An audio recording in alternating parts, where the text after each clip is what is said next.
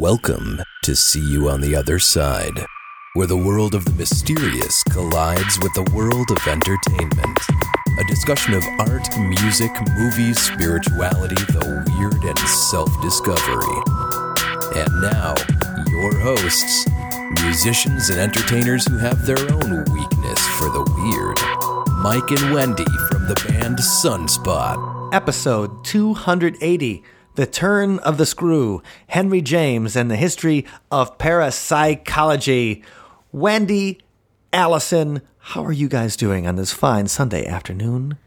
Oh, great. I'm glad to be here. Just wonderful. We survived the snowmageddon that was supposed to come and ended up being like almost nothing. Yeah, it was just a nice little blanket of snow that came over. It was. And basically no problem at all. I haven't even shoveled yet. That's of course I'm lazy. But it kind of gave everybody an excuse to like stockpile food and then just hole up for the weekend. Yes. At home. No. So that was kind of fun. And that actually happened. So Scott, like, I didn't realize people would have the level of panic that there seemed to be because I just thought, oh, we need a couple things. I'm out of salad dressing, and Scott's like, I'll go to Woodman's, and he's like, oh no, I was in line for 40 minutes.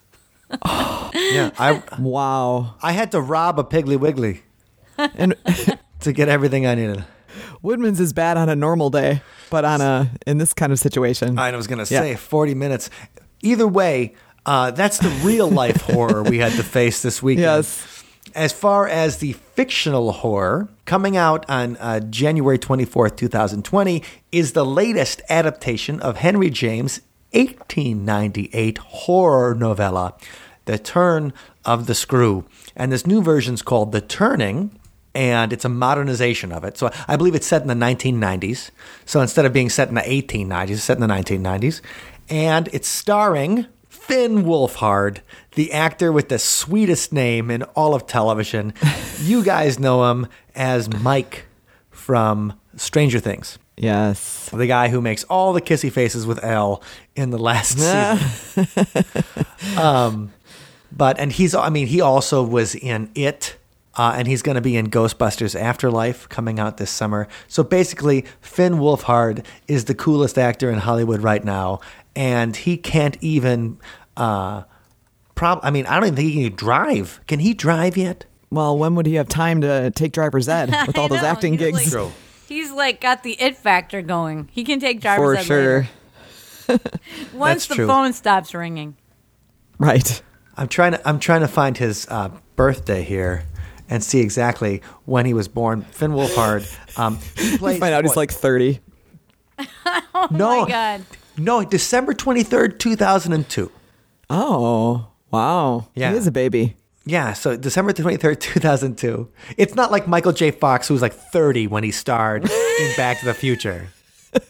Or all of the Beverly Hills 90210 cast. Right. They're like in high school, but they're actually like middle-aged. Jason Priestley was actually getting the AARP magazine when he was in Beverly Hills 90210. But the thing is, there are two kids in The Turn of the Screw. So just, if you guys haven't read the book since high school or college, or if you've never read the book, we'll just give you a quick summary right now. You have an old English manor and two kids whose parents have died who are being raised by their uncle, but their uncle doesn't want any part of their lives. So he hires people to take care of them so he doesn't have to worry about it. The new governess shows up on the scene in order to raise the kids, and she starts seeing the ghosts of the old governess and the old governess's lover and thinks that they are trying to turn the children evil and against her. And the turn of the screw, the actual meaning of the phrase, and I guess I never realized that what the actual phrase meant, but is that every action leads to something worse. So every turn of the screw, like I thought it meant like the tightening, because it's a horror novel. I meant like, the world's tightening around the governess kind of thing.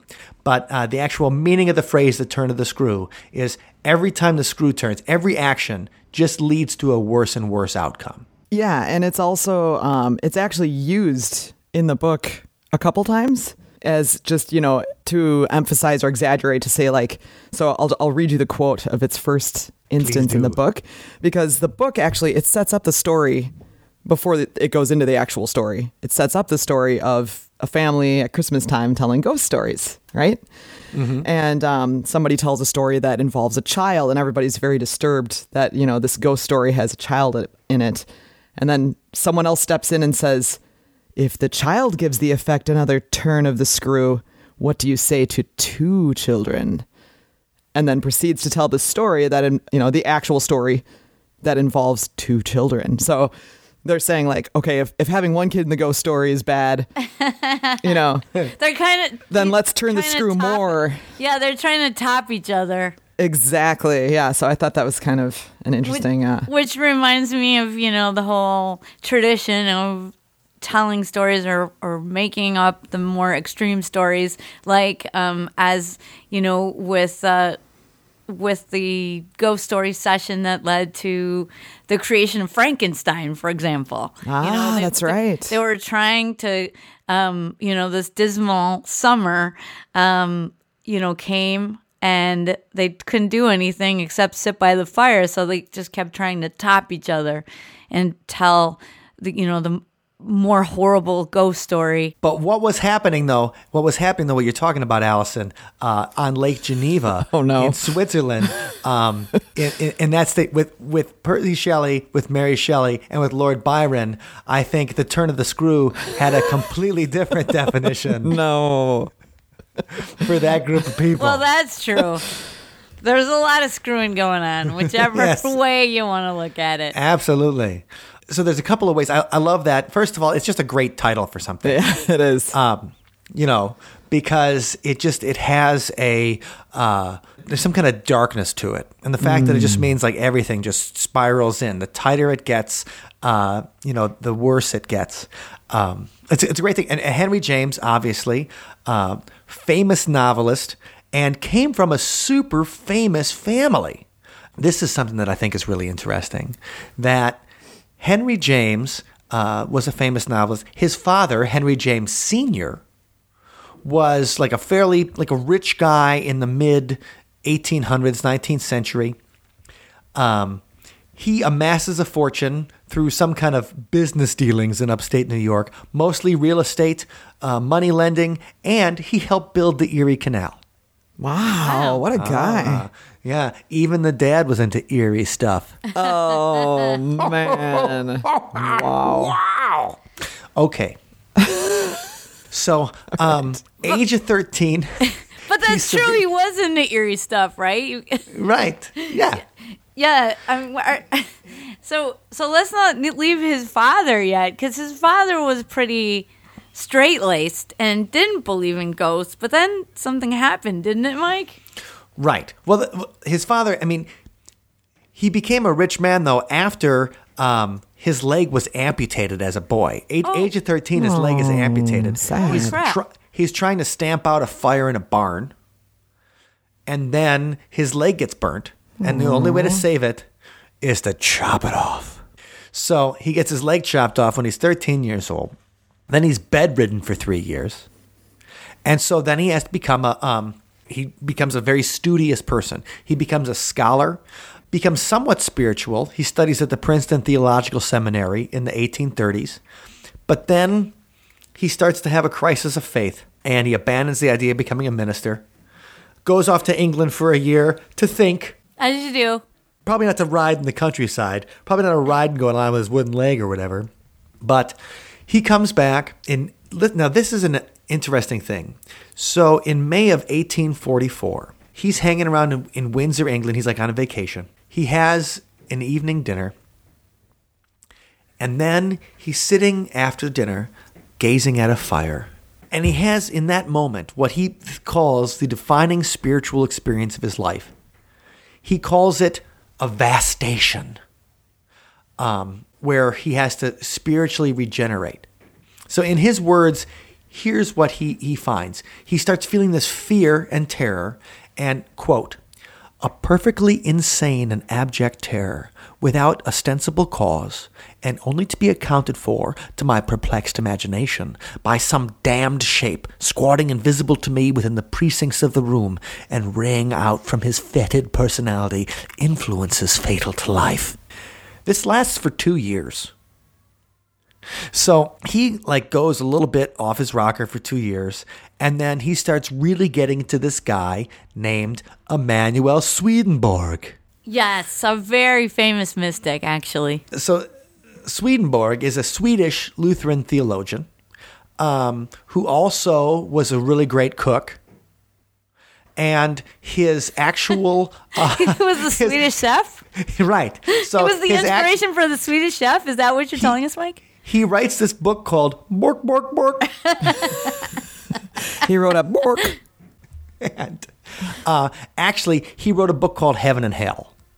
And the thing is, so Swedenborg lived from 1688 to 1772, and he believes that he received a new revelation from Jesus, and he experienced these revelations over 25 years. He writes it up saying that a new church is going to be established that kind of gives up on the Old Testament and just concentrates on Jesus, and that everybody has to cooperate in repentance, reformation, and regeneration, and that the second coming is on the way. So Swedenborg he's almost like Joseph Smith in the Mormons, because Joseph Smith had his specific revelations that happened in the early 1800s. Swedenborg was maybe about 50 years beforehand. And then, Swedenborg, he was put on trial in Sweden for being a heretic. Wow. And so they kind of he didn't really become famous until after he had died.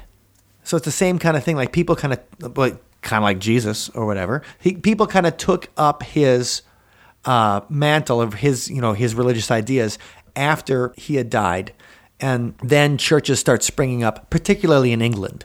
And so that's where Henry James Sr., he was exposed to this kind of stuff. And Henry James Sr., he's got 5 kids, and 3 of the kids end up being fairly famous. One of them, of course, is Henry James Jr., who writes The Turning of the Screw.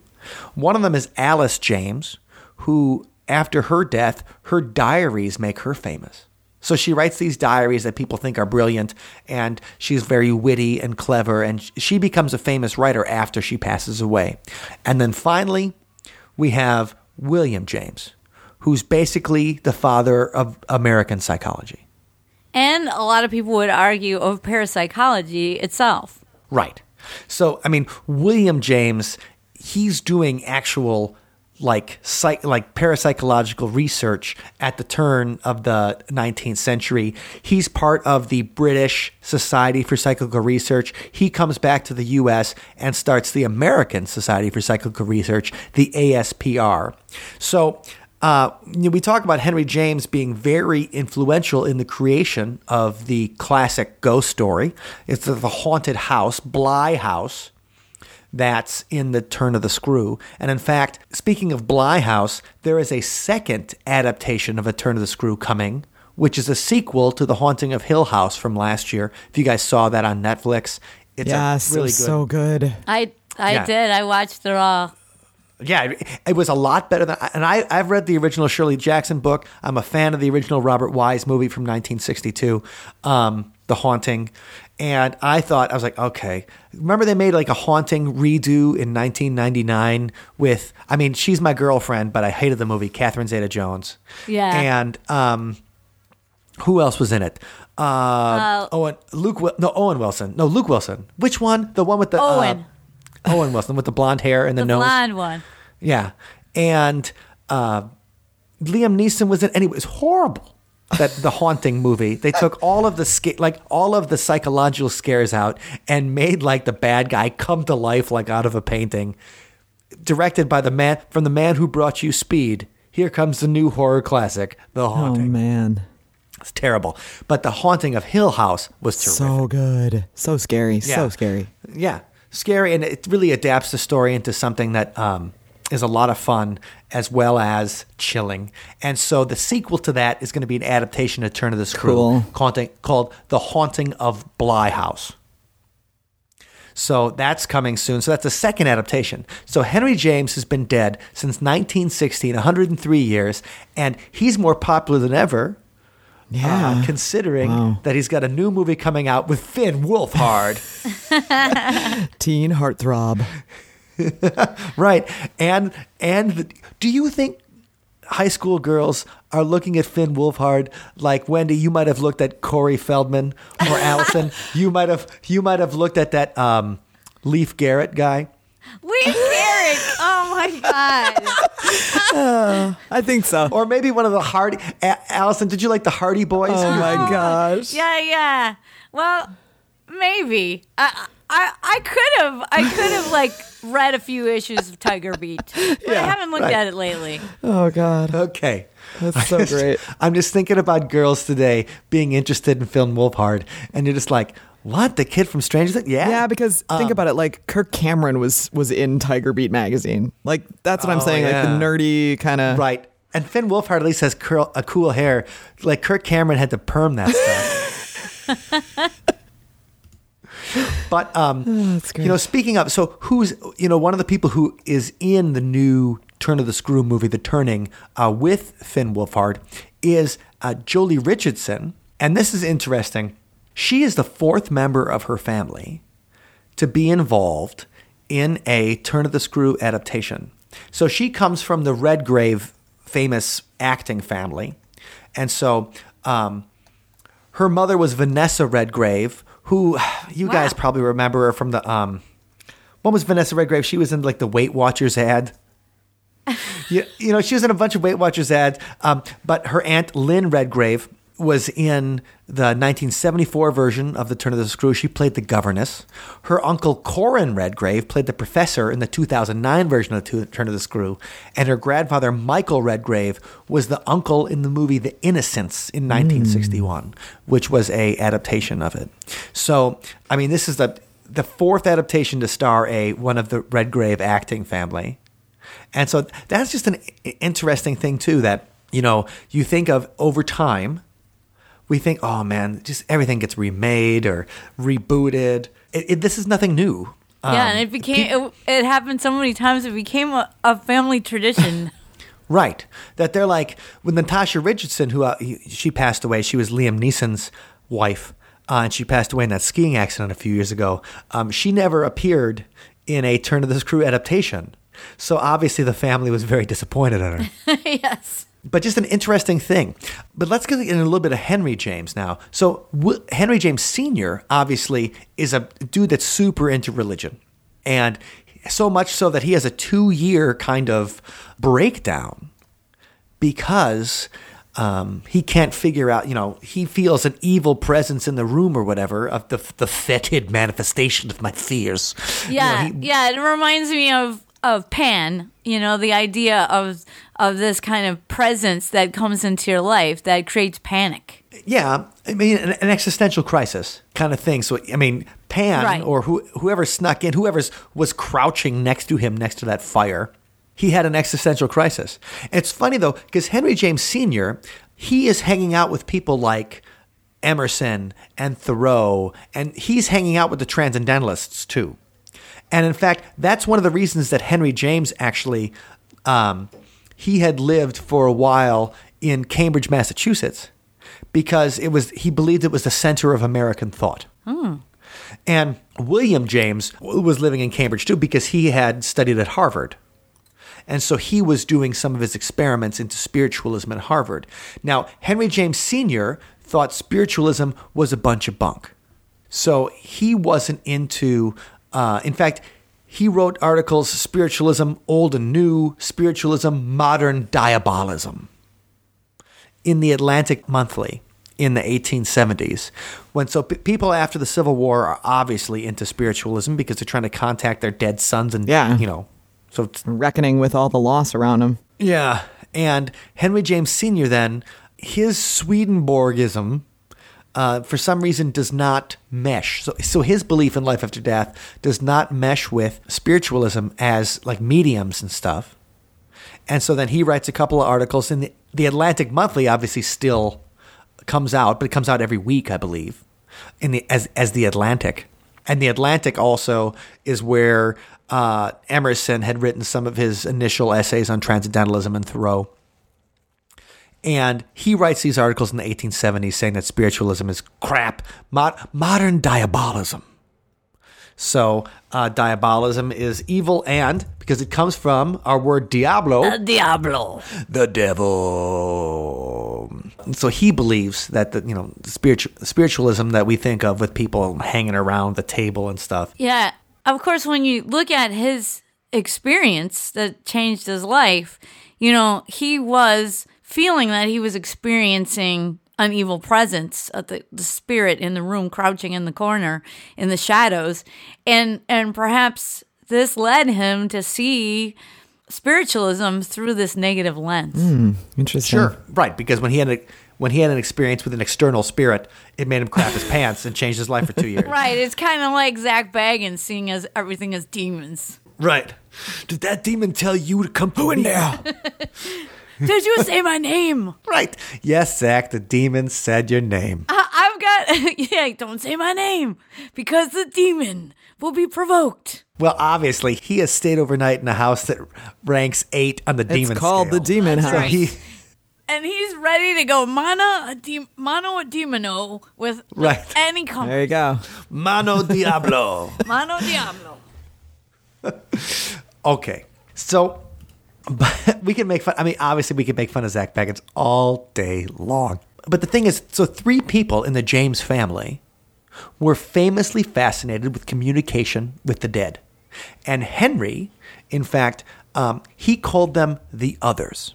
And not like the others in Lost or whatever, or the others in the novelization of The Song of Ice and Fire, Game of Thrones. In the books, they're called the others, not just the White Walkers.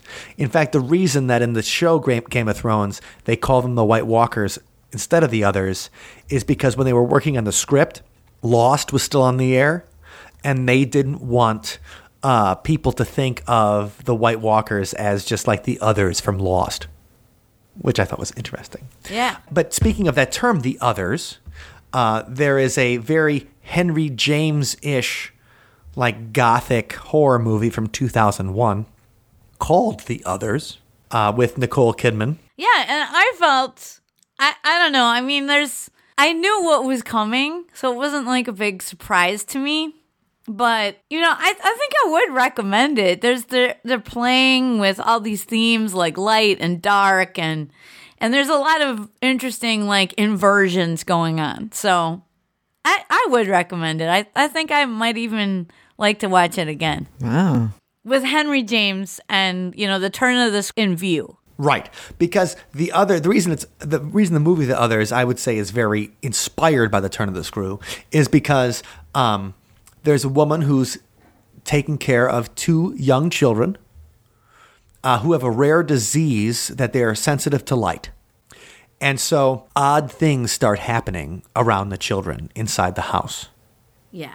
And it's very similar, this whole idea of, you're in this English country house and there's kids that you have to protect versus these spirits who are coming in. And who is seeing the spirits is the woman who's taking care of the kids. And so she might think she's crazy. Right. The unreliable narrator, and she, in that movie, she's wondering about her own sanity. Right. And which is interesting when you look at it through the lens of Victorian society and how they saw women as, potentially hysterical at any moment. Well, I think it's interesting, too, just the governess, she's responsible for these children. She is the adult in the situation. She's supposed to be in charge and control and calm. And, I used to babysit as a teenager. And I remember being in a house and, you hear a weird sound and it's like, okay, don't let the kids see that you're scared. And so she's not even sure if what she's seeing is real or, like you said, if she's imagining it but she has to be sort of investigating it calmly. So I think that's kind of an interesting position for the main character to be, the unreliable narrator to be in. Right. Because she's under such pressure to keep them safe, and she feels like, this supernatural threat is getting more and more intense. Right.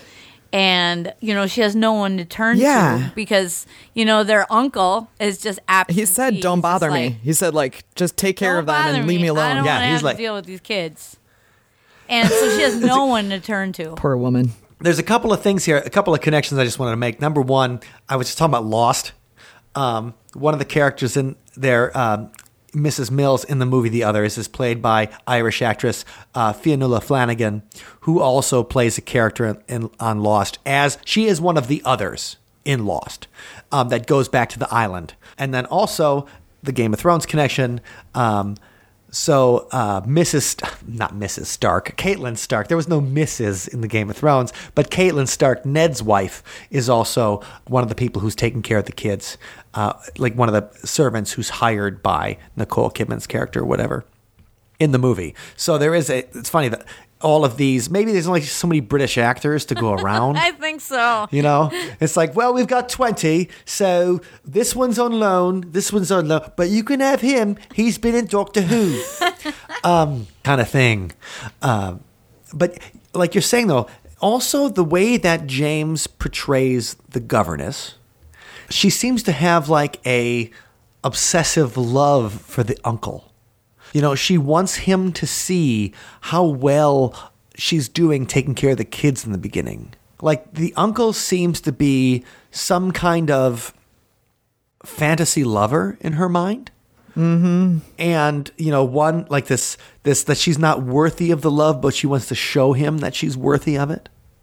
Yeah. And I think that's an interesting thing. I mean, Henry James is criticized because he only dealt with the people who were more well-to-do, I mean, you're right what you know. And Henry James grew up in rarefied. I mean, when you are having intellectual conversations with Ralph Waldo Emerson as a teenager, because he's friends with your dad, it's different than if your dad worked in a coal mine.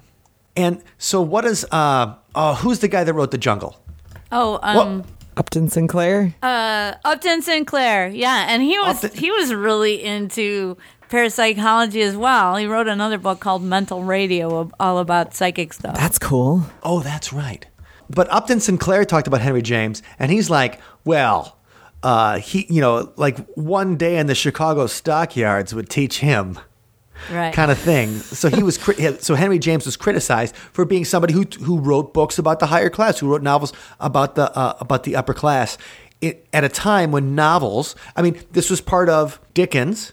When people are thinking of a Victorian novel, Dickens' work, where he was trying to at least portray some of the Victorian underclass and the plebes in the Victorian society, Henry James was not dealing with what was called, novels were supposed to represent reality at the time. They were supposed to be grittier and showing people's true life experiences, not a governess who's got to take care of some rich brats and thinks that she might see some ghosts in the old house. I know, but, she is the victim of the story. And, she's of a lower class because she's a servant. And, Hey, tell that to Upton Sinclair, not me. The ghosts are servants as well. So they're all being victimized by high society. There's plenty of victimization and exploitation to go around with. Great. I hope so. But, some interesting things in the novel is that this idea that the ghosts are there to corrupt the children. And she's trying to save the children from corruption. That's that's the theme of The Catcher in the Rye. That's Holden Caulfield's whole thing, is he sees kids as innocent and this world coming down on them. I mean, the Holden Caulfield is just out of being a kid himself.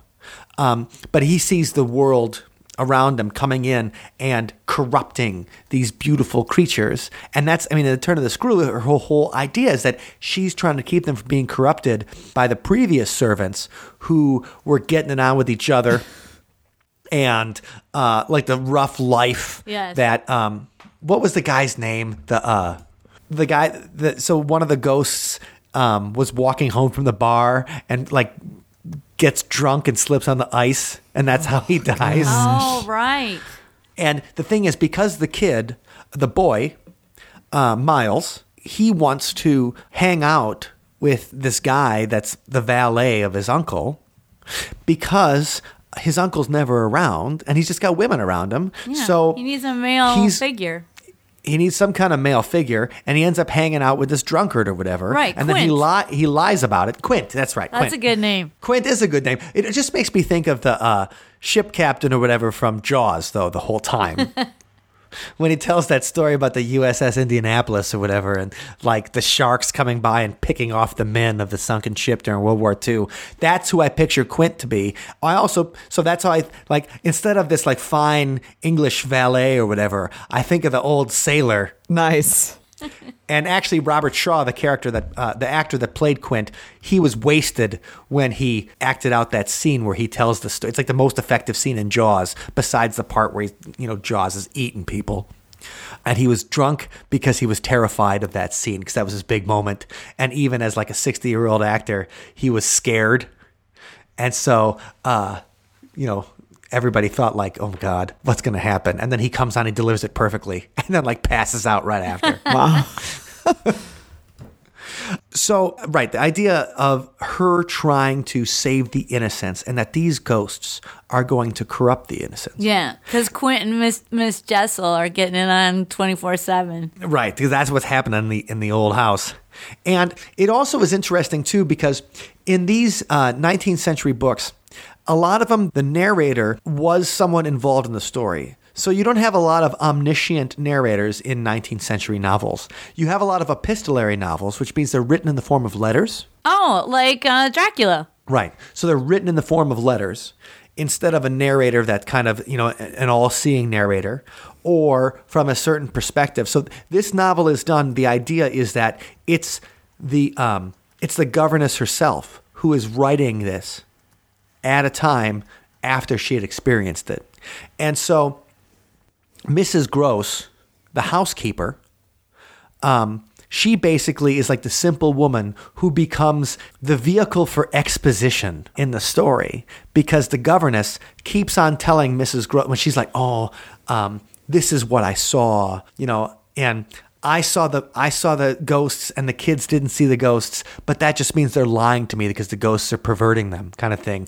Mrs. Gross is the one who she's telling all the stories to, and she becomes the vehicle by which the governess can kind of ramps up her own craziness. Right. She's basically giving confirmation of the stuff that the governess is experiencing. So she'll say like, oh yeah, there used to be a servant here that looked like that or whatever. She's kind of feeding the fire there. She's an enabler. She is an enabler. Totally. What I think is funny though too is that when the governess sees the ghost of Peter Quint, she sees him in the clothes of the uncle. So she sees him in garb so she doesn't necessarily see like a ghost. She sees a man dressed up in the clothes of the uncle. So when you're going to like, is it a real ghost story or is it all in her head? She's imagining things that she's already seen. Mm-hmm. So I think this is where Henry James this is where it becomes clever in the writing of the story, is that he gives it the possible explanation that it could be all in the governess's head the whole time. And while that's kind of a cliche now, like now when I see something and you're like, oh, it was all just a dream. Yeah. You're like, this is crap. That it's all just a dream. You're like, yeah, I saw that one coming, 2 hours ago. At the time, that's a new thing. And what makes the story clever is that he puts into each part this questionable aspect where, yes, these could be ghosts or it could be all in her head. And it's left up to it's the lady or the tiger or whatever. It's left up to us to kind of make the decision for ourselves, whether it's a real ghost story or whether it's schizophrenia. And that's something that William James, his brother, in 1902, so just 4 years after Henry James releases The Turn of the Screw, William James, his brother, releases The Varieties of Religious Experience, a Study of Human Nature. And he links singular religious experiences to psychological disorders in the brain. Now this is very 19th century talk right here. He says these experiences are delusional insanity. Nice. And so he starts making the connection between mental illness and religious experiences or belief in the paranormal. And in fact, in 1994, some Australian researchers find in one of their studies a correlation between instances of schizophrenia and a belief in the paranormal, at least for males. So it is not the hysterical females where this happens.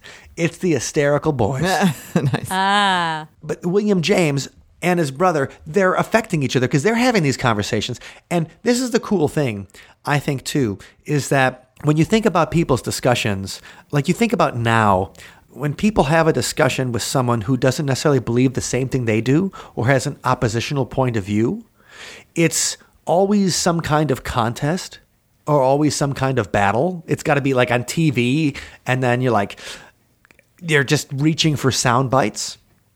Or it has to be in some kind of proper debate. Mm-hmm. Yeah. Instead of people just getting together and having a conversation on what they think might be the truth without having any kind of anger or bitterness at each other. And Henry James and his brother are able to do that. And interestingly enough, we talk about the relationship between religious and the paranormal. Before Henry James writes The Turn of the Screw, in 1895 or whatever, Henry James is depressed because he had a play that he was trying to put on and the play failed miserably. So, the wife of the Archbishop of Canterbury is involved in the the Society for Psychical Research. So the English version of the Society for Psychical Research. And so she has the Archbishop have a talk with Henry James to kind of cheer him up. And then he tells him this story of this governess who was taking care of the kids and was haunted by apparitions of the former governess and the former governess's lover. And says the ghosts were trying to the ghosts were trying to corrupt the children and everything. And that kind of boils in Henry's mind for a couple of years until he starts writing The Turn of the Screw. And so you're telling us it was potentially based on a true story? Correct.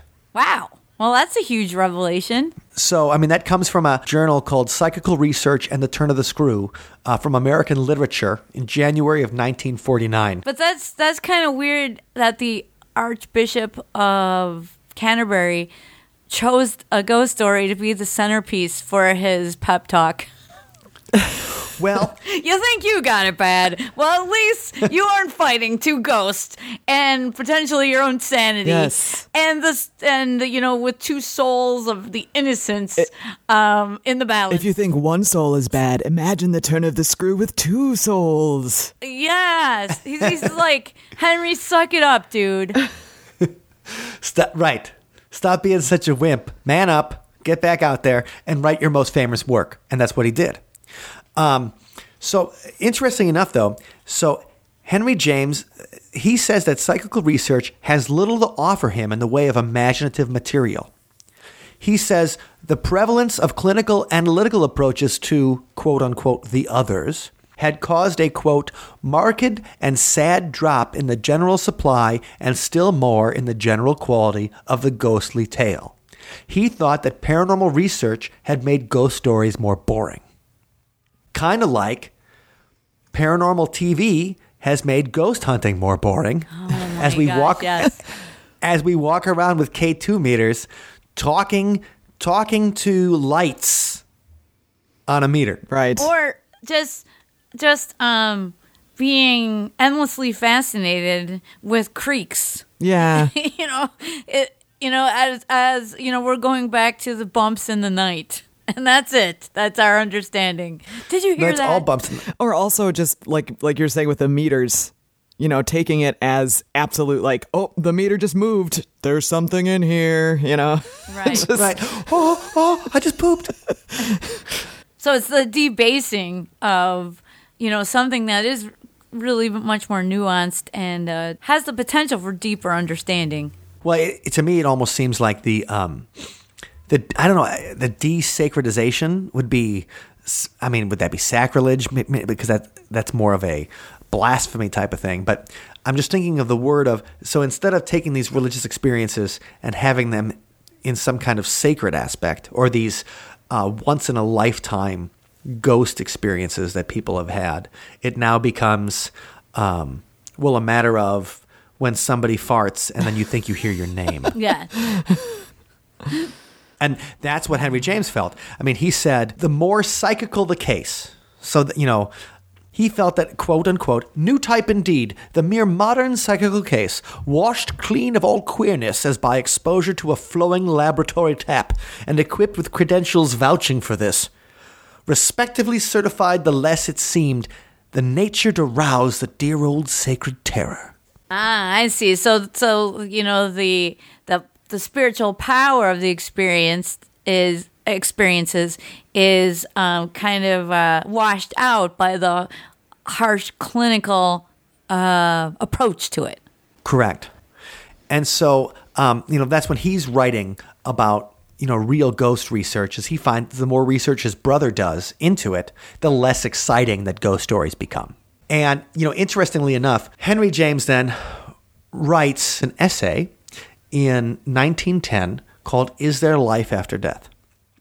And one of the reasons he writes this essay is because his brother William dies in 1910.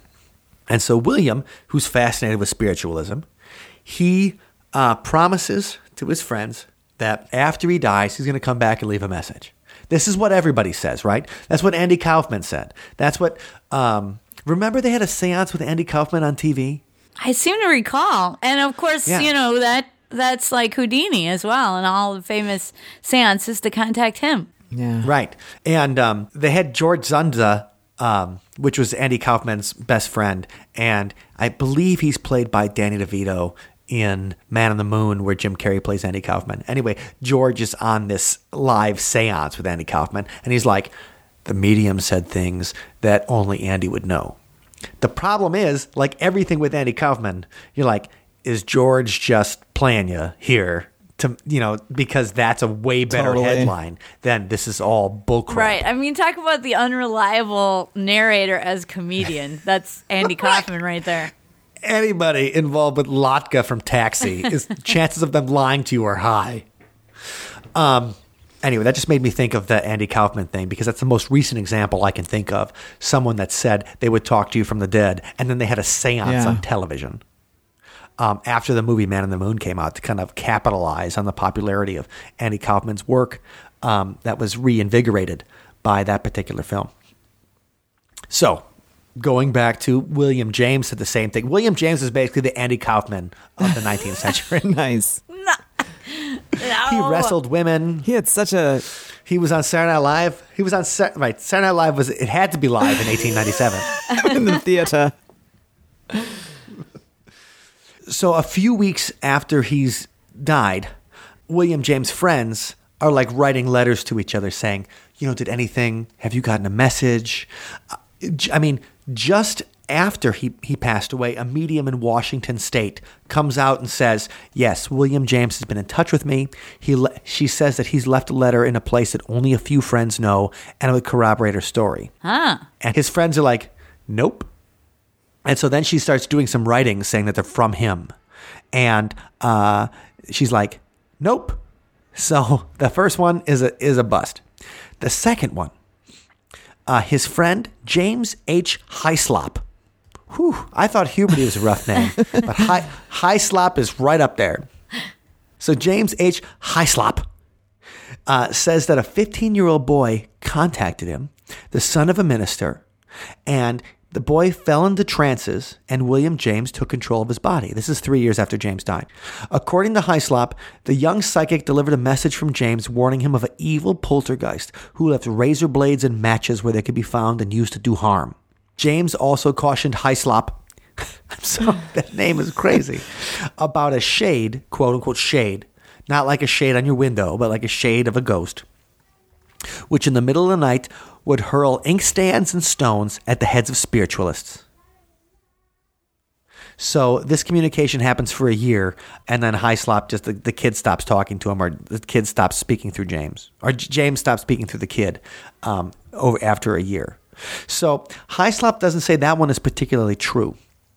He finally says that in 1918, in the middle of World War I, he was sitting with a medium who said that he was dictating a Mark Twain book from the grave. So that the medium said they were channeling Mark Twain and writing a new book.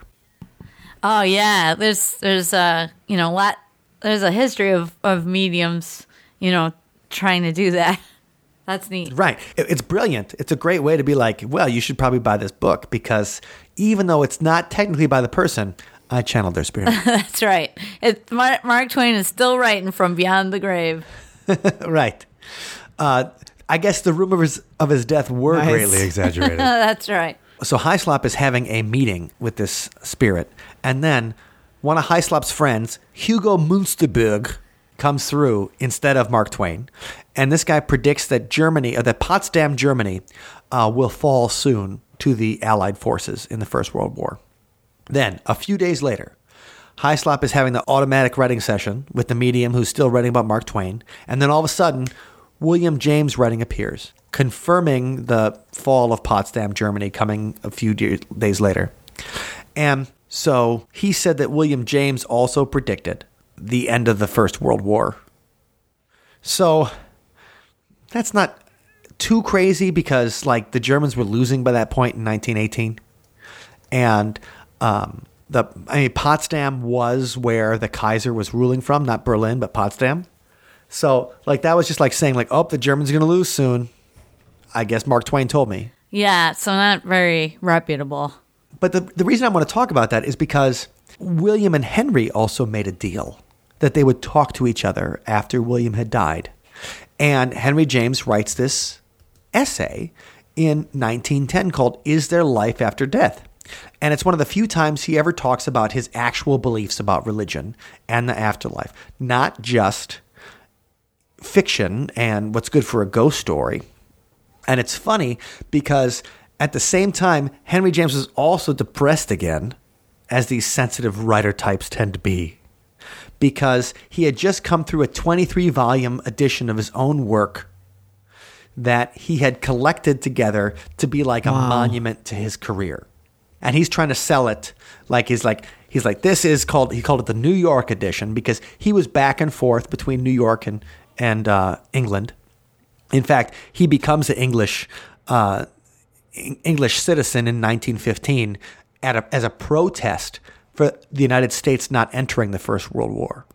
So he was so offended that the United States did not join the side of England in the First World War that he switched his citizenship. But he writes this thing, Is There Life After Death? And it's just kind of him wondering about legacy because he tries to create this legacy for himself and then it fails in the writing. And so he's like, well, if these material things are not going to be my legacy, will our personalities survive after death? And the answer is a resounding no. He says he thinks it's unlikely. And one of the big reasons he thinks it's unlikely is because he never got a message from his brother.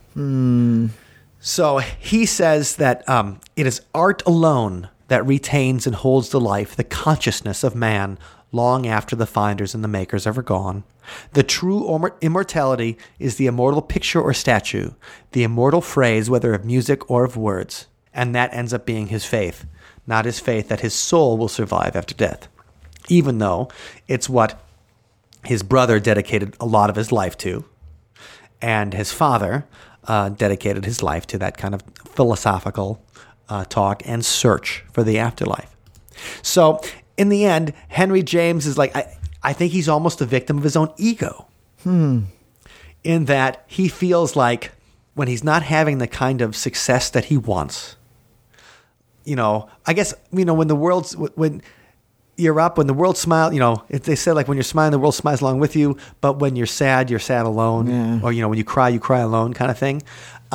That's Henry James there. And so he dies in 1916.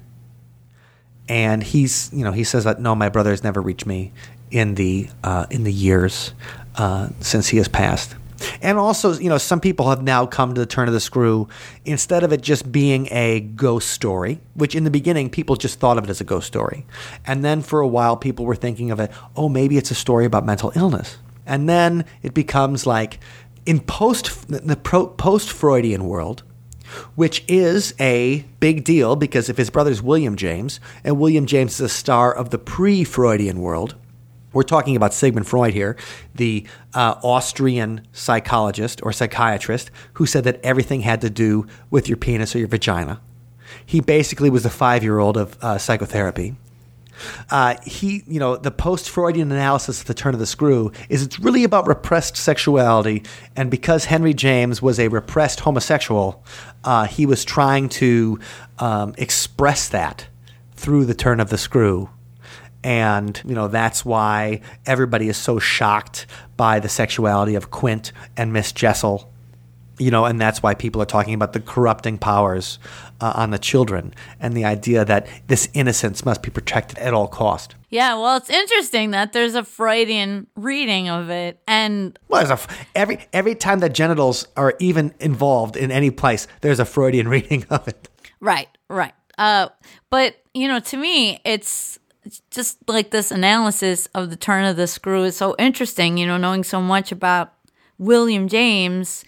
And, how he's really thought to be the father of American psychology, and certainly he founded the American Psychological Association. And both Henry and William suffered with depression.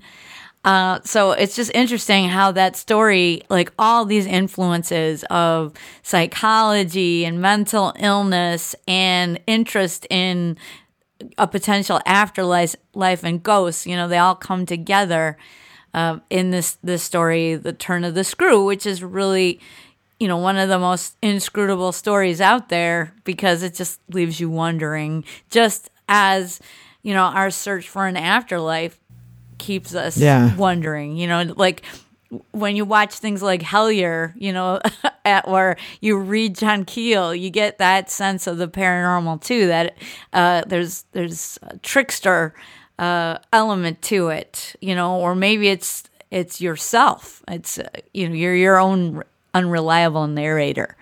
But it's interesting how all those influences come together in one story. It is. And I love the fact that he never answered to any of the critics that were debating, did he mean the ghosts were actually ghosts, or did he mean that there was psychological illness with the governess? He, as the author, he left it ambiguous. He left it up for discussion. So that's beautiful because, art should be open for interpretation. And the fact that he didn't, maybe he didn't even know himself, but I love that it's left that way for us to discuss. Yeah, and I mean, art imitates life in that, even today with these strange experiences that people have, we're constantly asking ourselves, well, did that person experience something extraordinary because of, a problem with their mental state, or, maybe they were on psychedelics or something like that. And, maybe these altered states of consciousness produced it. Where on the other side, it's maybe both things are happening at once. Maybe the altered state is just letting you see something that's actually always been there, but in, normal consciousness, you wouldn't notice it. Well, I think that Henry James, the whole ambiguity of it is a beautiful thing because you can ruin a movie by having too much will he or won't he, is this true, is this not true, with the director or the person in charge who screws with it too much. And I'm thinking of Blade Runner as a great example. Is Harrison's Ford character an android, a replicant, or is he not? Is he a human? Like the initial version of Blade Runner implies he's a human. Then 10 years later, Ridley Scott's back I'd like to make him a robot. And then he changes a couple of things. He goes, this is my original version. And all of a sudden, you're like, okay. And then he makes another version and another version. And you ask him, is he supposed to be a robot? Now he's like, yes, he's totally a robot. Where 20 years ago, he's like, it's up to you. Is he a robot or is he not a robot? And the thing is, I still think the original version, even with the silly narration by Harrison Ford, is the best version because making you feel at that end that is he a human or is he a robot? Like, what is he? Having those questions makes the whole thing more interesting because it brings up more principles and debate than whether just saying straight out, dude's a robot, boy. Right. And it's like, it puts you in that liminal state, that in-between state where, the paranormal, that's where it lives. And, you're constantly questioning, but, that's a great place to be as far as learning, rather than just putting a stamp on it and saying, oh, we're all done with that now, I know what that is. No, you're letting yourself wonder about possibilities, and there's a lot of potential there. And it reminds me of our friend Dr. Jack Hunter and his concept of ontological flooding, which is, why can't we let all these things exist simultaneously in our mind together? And these different views can coexist. And so perhaps that the turn of the screw is a story that, makes you think about possibilities coexisting. Well, I think something interesting as well. So, Wendy, you brought this up in the notes before we started recording, is that the idea of ghost sickness and that what the governess is suffering from is, she's obsessed with these ghosts that she's seeing. She's obsessed with the old governess. She's obsessed with Peter Quint and his unwholesome love for the old governess. She's obsessed with her own feelings that are obviously, they're obviously a problem because she has feelings for the uncle, her employer, which is completely improper because he's supposed to be a gentleman and she's just a babysitter. Yeah, she's the servant. And so, Sound of Music, just saying. This idea that being obsessed with the dead, consumed by the deceased, preoccupied with the deceased, gives you this thing called ghost sickness, where loss of appetite, suffocation, recurring nightmares, and the terror all the time, almost like Henry James Sr. felt for the 2 years he was in a spiritual crisis. And so that it's a traditional belief among some indigenous peoples, the Navajo, the Plains cultures, as well as some Polynesians. Yes, and also the Menominee of Wisconsin. I had a Menominee friend who told me about ghost sickness many years ago, and we think of that as sleep paralysis today, but still in Menominee culture, this idea of nocturnal visitation of these spirits that really will oppress you physically, as not a bad thing necessarily, but just their contact with you is oppressive. They just want to reach out to you, but it causes this sickness among humans. Yeah. It ends up draining the energy. Right. It's not intentional, but it's just because those boundaries are crossing. Like you were saying, Wendy, like The Sound of Music, the governess got to be the wife in that one. Sorry, spoiler people.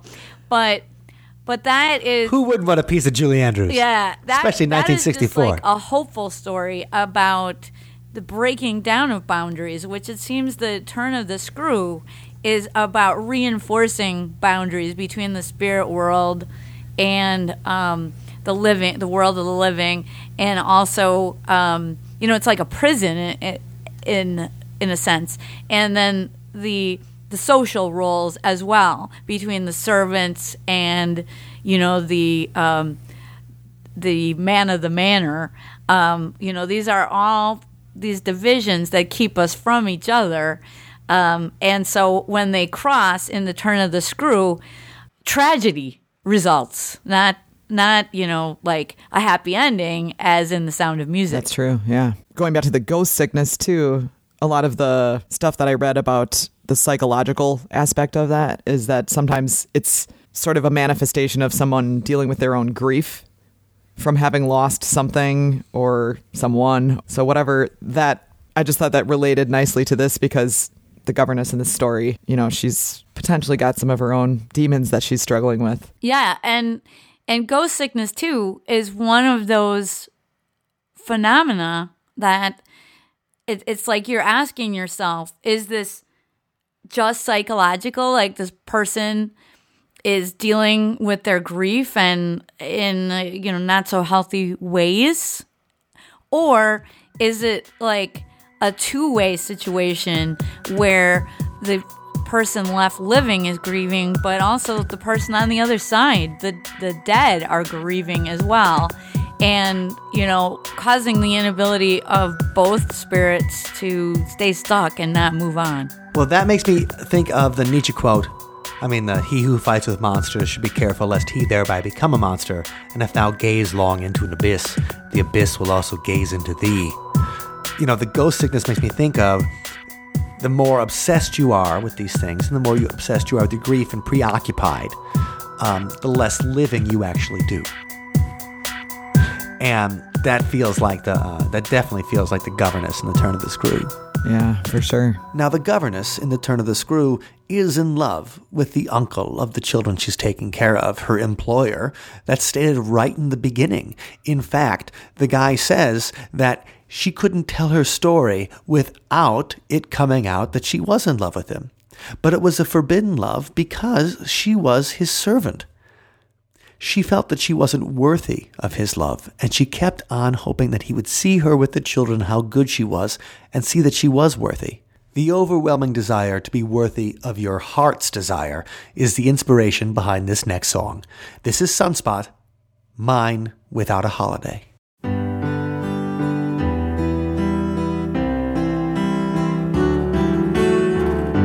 Tell me nothing of your life.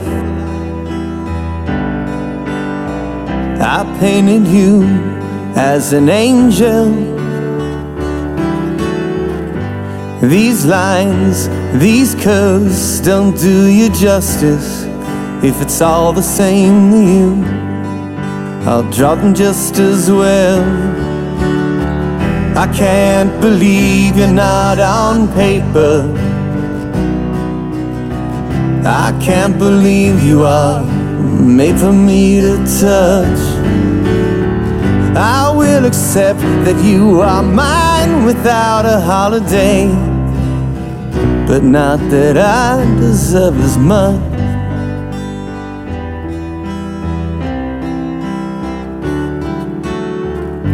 Tell me nothing of yourself.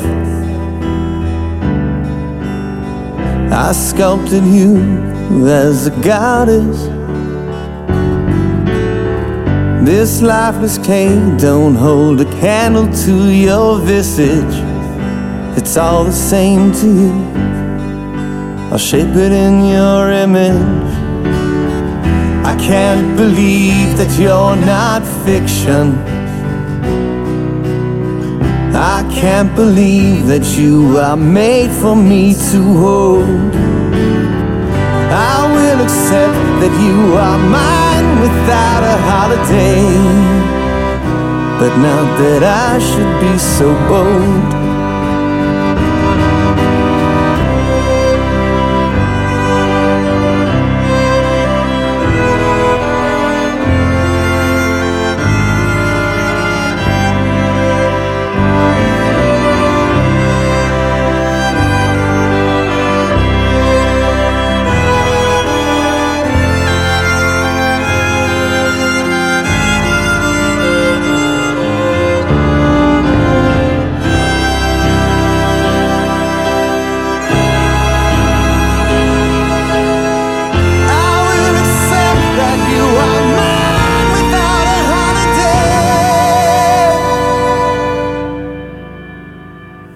Not that I deserve as much. Thank you for listening to today's episode. You can find us online at othersidepodcast.com. Until next time, see you on the other side. You know who is worthy of our love, Wendy?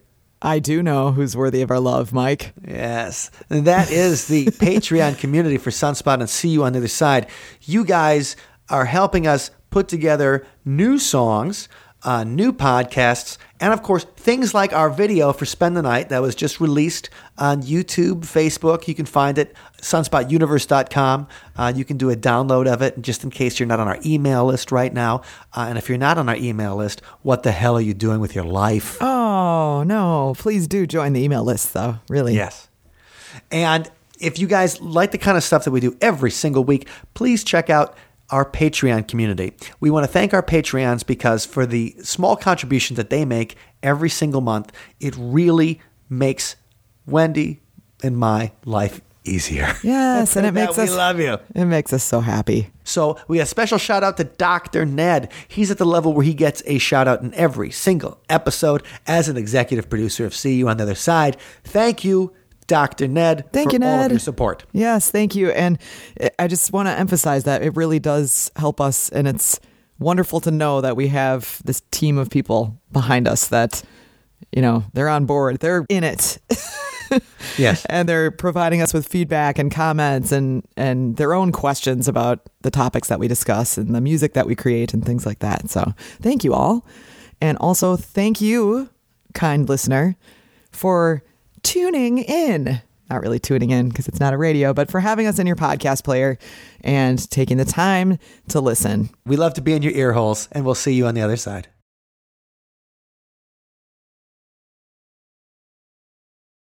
I had to rob a Piggly Wiggly. Oh, I just pooped.